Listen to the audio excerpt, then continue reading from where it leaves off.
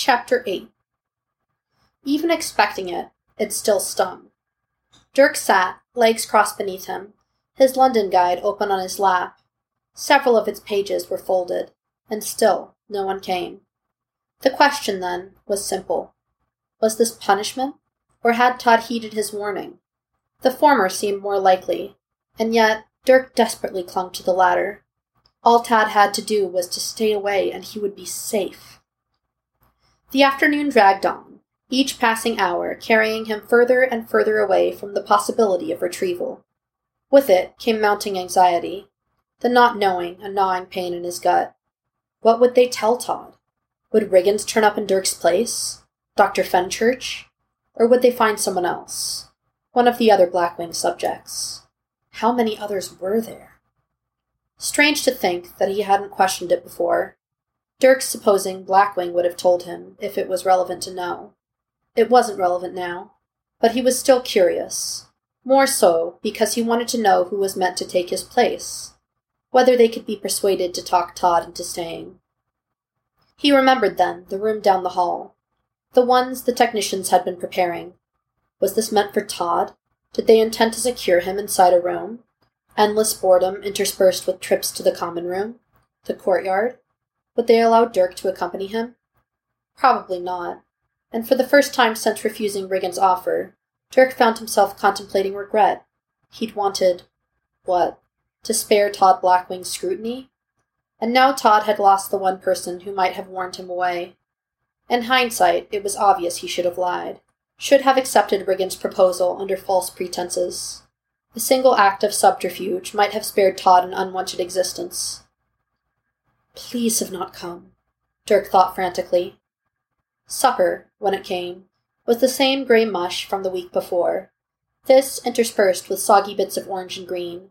Shepherd's pie, the technician told him when he asked. The meal was neither pie-like nor suited for eating in a field. He mostly picked at it while pushing the food around on his tray, his stomach still churning with nerves.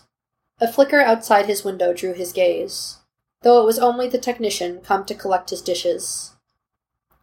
Riggins didn't turn up until the next morning, and by then Dirk had almost convinced himself Todd was safe. "Good morning, Splad," Riggins said, dragging Dirk's chair into the middle of the room. His gaze flickered to the underside of the bed, to where Dirk's flashlight and London guide now lived. It was a subtle manipulation, but not one that went unnoticed. Riggins knew. The items, now privileges, Dirk stood to lose. It rather answered Dirk's question concerning Todd. "Todd sends his regards," Riggins said, the warning unspoken. "We told him you were ill." Here Riggins paused. He leaned forward, hands coming to rest on his knees. The perfect image of a soldier. Everything he said and did now carefully calculated. "He has a sister, you know, younger. Too early for the disease to have manifested, but I am curious to know if she shares her brother's markers. It's hereditary, you know. Pararibulitis." "What do you want?" Dirk asked. Any other circumstance, he might have marveled at how far he'd come. The thought of standing up to Riggins, something he wouldn't have contemplated even a month ago. "I want you to reconsider," Riggins said. "This is—" He trailed off, more flustered than Dirk could ever remember seeing him. Gone was the soldier. In his place, a middle-aged man, haggard and worn by frustration. "In the beginning, I wanted so bad to believe there was something more," he said after a moment, Dirk half expecting another story about a purse. Riggins's gaze, however, was downturned, his eyes sunken in his head. "Early on, before I met you, I met a woman. She had what Todd has. She was deemed too old for the program, but she came in for a while, and I was convinced she was a part of it, a piece of the puzzle. And if only I could gather enough of them, I'd see the big picture. Todd, his genetic markers. It's the piece I've been looking for. All of this." He gestured, taking in the whole of Dirk's room. The whole of Blackwing, maybe. "All of this could be over. I don't want to keep you here, Dirk. That was never part of the plan. But you're part of the pattern, and we don't have all the pieces. Help me bring in Todd. It will benefit him as much as it will you. He has nothing. No one. Here he has the chance to be something. To make a difference. You both do." The purse story was better. though only because Dirk hadn't heard it before. Riggins' lies were all too familiar. Dirk well aware he'd meant only a small fraction of what he'd said. And yet, he still needed to warn Todd, to convince Todd to get away, and he wasn't going to accomplish that sitting in his room. So Dirk did the only thing he could. He gave a tight nod, reluctant but convinced. Riggins slumped in obvious relief. "I knew you'd come around," he said, smiling broadly. Despite his smile, Riggins' eyes were still pinched. Dirk suddenly aware this was a test. He had, at best, one visit, a single chance to convince Todd to flee. The weight of the task settled heavy in his chest. Dirk exhaled against it. He was careful, though, not to let it show, to keep his gaze neutral, his apprehension suppressed. Riggins was still watching him, showing no signs of leaving. "When can I see him again?" Dirk asked. He'd missed their hour, 15 minutes nowhere near as long enough to say all that he had to say. "I'll see if I can schedule something for this afternoon. Tomorrow, perhaps. We told Todd we'd reschedule when you were well. He was quite concerned." It was a relief, at least, to know Todd hadn't spent their hour sitting on his own. Worse still, he hadn't spent his hour sitting with Riggins, or Dr. Fenchurch, though he still would have preferred Todd having not shown at all. Dirk gave another nod, this one slightly more enthusiastic, though his heart was now racing in his chest. Riggins held his gaze another minute, and then stood. "This is the right decision, Vlad," he said after he'd returned Dirk's chair. Still seated cross-legged on the bed, Dirk stared up at him unflinchingly. "I know you don't see that now, but you will. It really is for the best." And just like that, he was gone. Dirk afforded another chance, his only concern now how to convince Todd to run, while making Blackwing think he was trying to convince him to stay. True to Riggins's word, he arranged for Todd to come that afternoon. It was still somewhat of a surprise, Dirk having assumed Todd would have had his own schedule to work around. Apparently not. Riggins's words coming back to him. He has nothing, no one. He knew about the band, and that Todd was no longer close with his sister. But aside from that, he'd assumed that Todd had an ordinary life. He had freedom, which was more than Dirk had. Surely someone with the option to do anything would take advantage of it. Surely they wouldn't want to come here.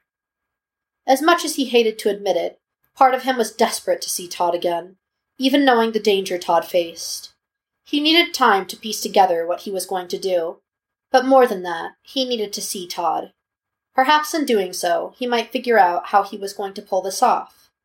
He'd been operating on instinct when he'd agreed to Riggins' plan, but he hadn't yet worked out how he was going to convince Todd to leave, while simultaneously convincing Riggins he'd asked Todd to stay. In theory, it was easy. In practice, not so much so.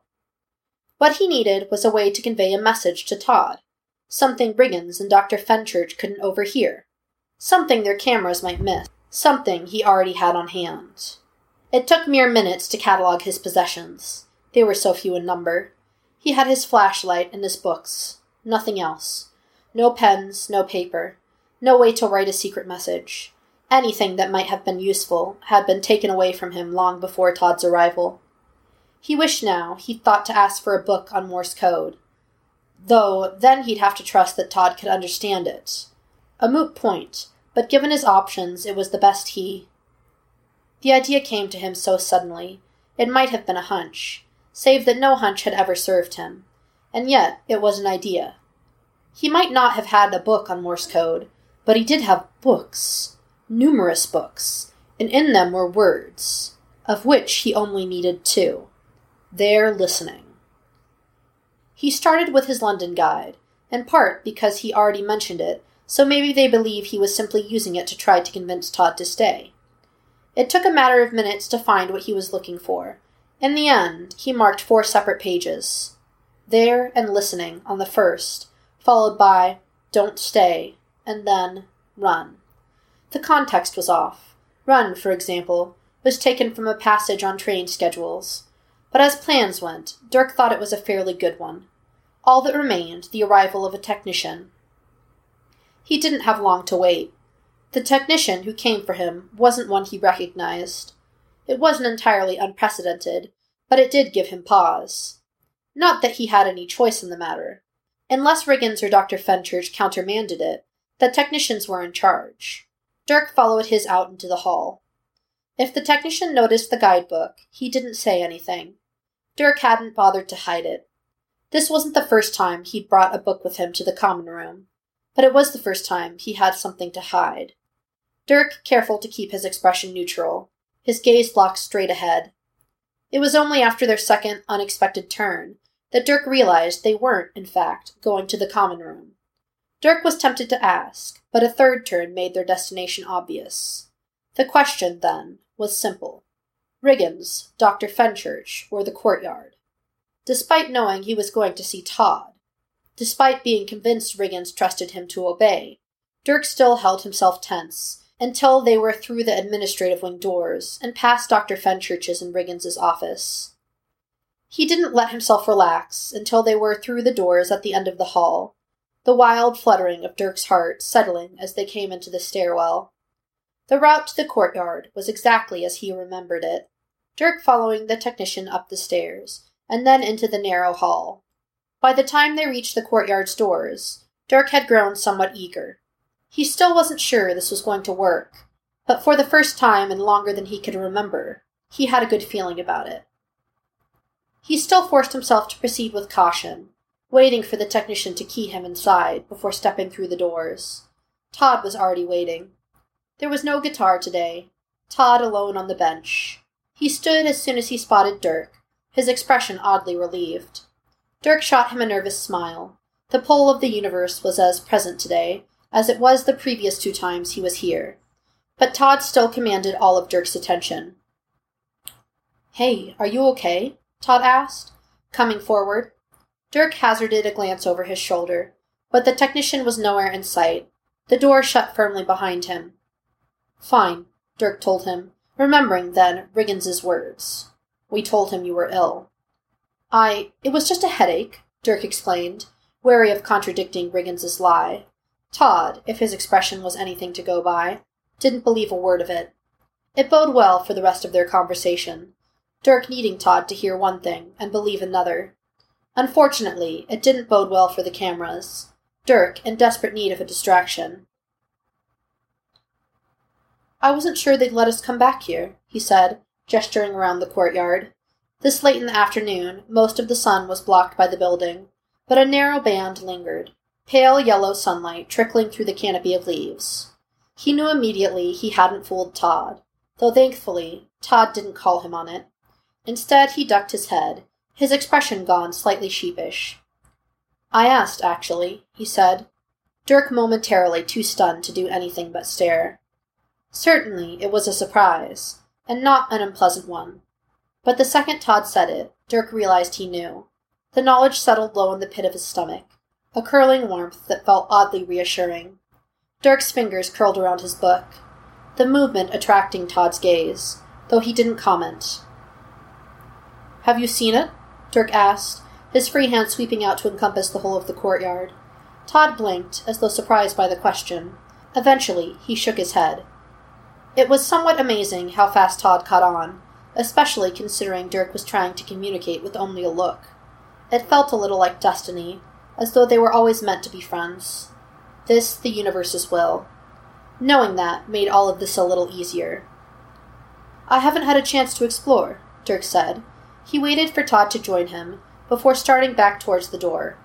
There was no getting through it, of course, Dirk lacking the necessary keycard. But here, the path to the courtyard's center intersected with the one that rounded its perimeter, Dirk turning them abruptly to the right.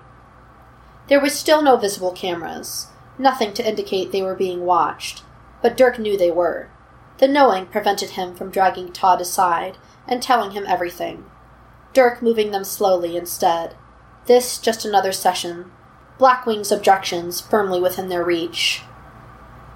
"Are you going to tell me what's going on?" Todd asked, when they made their first turn.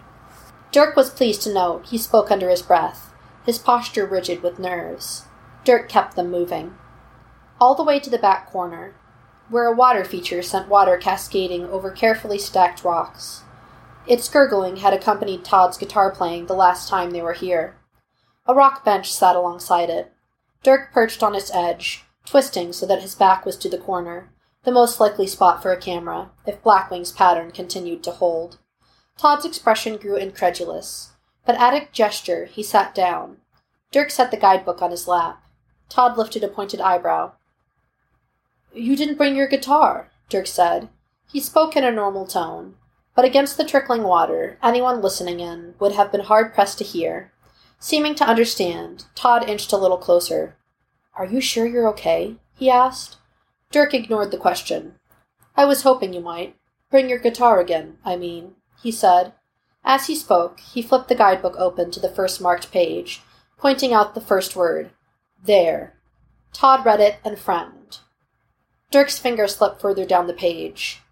In an instant, Todd's confusion cleared, replaced by mild alarm that he soon covered by ducking his head. "I didn't think to ask, but if you want, I can bring it next time," he said, seeming to catch on. Hands shaking, Dirk turned the next page. "Apparently, there's all sorts of live music in London," Dirk said, still making idle conversation, but also needing an excuse for the guidebook. He still had his back to the camera's most likely location, but that didn't mean there weren't others. As he spoke, he pointed out the words, "don't" and "stay." Todd, startling ever so slightly.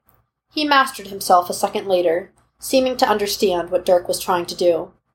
"I'm going to live in London after I'm done with my program," Dirk continued, remembering then the naivety that had marked his pre-Todd life. "I remember. You mentioned that the first time we met," Todd said. He darted a hand out as he spoke, finger landing on the page. Dirk watched as he traced through the words, settling on a single word. No. His gaze, when Dirk glanced up, was fiercely determined. Dirk flipped to the next page. Run. "I was thinking," Dirk continued, speaking a little louder now for the cameras, "it would be nice to have someone to travel with. You know, when you're done with your program." Todd, who seemed to understand they were having two conversations, gave a curt nod. "I can't," he said, though Dirk suspected he didn't mean London. The look he gave Dirk was pointed, though for the life of him Dirk couldn't fathom its meaning. Dirk let the guidebook fall closed on his lap, the pages still marked. Without a word he handed it over, hoping Todd would reconsider. "In case you change your mind," he said, silently willing Todd to comply. Todd shook his head, but he accepted the guide, drawing it closer to his chest. Later, Dirk would wonder what went wrong, how Todd could possibly ignore his warnings. He'd done everything save beg Todd to stay away, and yet Todd looked resolved, as though he fully intended to continue their meetings. It was so frustrating, Dirk thought he might scream, but at the same time he was oddly moved. Todd, the first person who'd acted like a friend, the first person who'd actually wanted to stay. Leaning back onto the stone bench, Dirk tried to ignore the part where him doing so felt like impending doom. Riggins came to see him the next day. He was wearing his fatigues. Dirk wasn't sure he'd ever seen him in anything else, but his mustache was freshly trimmed, shorter than he usually wore it. Dirk had no idea what it meant. Nothing, he decided. Sitting primly on the edge of his bed, he felt lost without his London guidebook, but Todd needed it more than he did, so he suspected it was worth the sacrifice. "I'm proud of you, Dirk," Riggins said, Dirk's stomach sinking as much at the pronouncement as the use of his chosen name. Thank you?" Dirk said, utterly confused. Riggins' smile felt condescending. "Todd has agreed to increase his sessions. We feel this is an encouraging first step, and I believe we have you to thank for it," Riggins explained. Even expecting it, Dirk's features fell. Too fast to escape Riggins' scrutiny. By the time Dirk recovered, it was too late. "You haven't changed your mind, have you?" Riggins asked. Frantically, Dirk shook his head. "Of course not, Good," Riggins said, the unspoken warning perfectly clear. "I knew we could count on you." Dirk forced a smile. There was some consolidation, he supposed, and knowing Todd had only agreed to increase sessions, and not an inpatient program. The thought did little to curb his disappointment.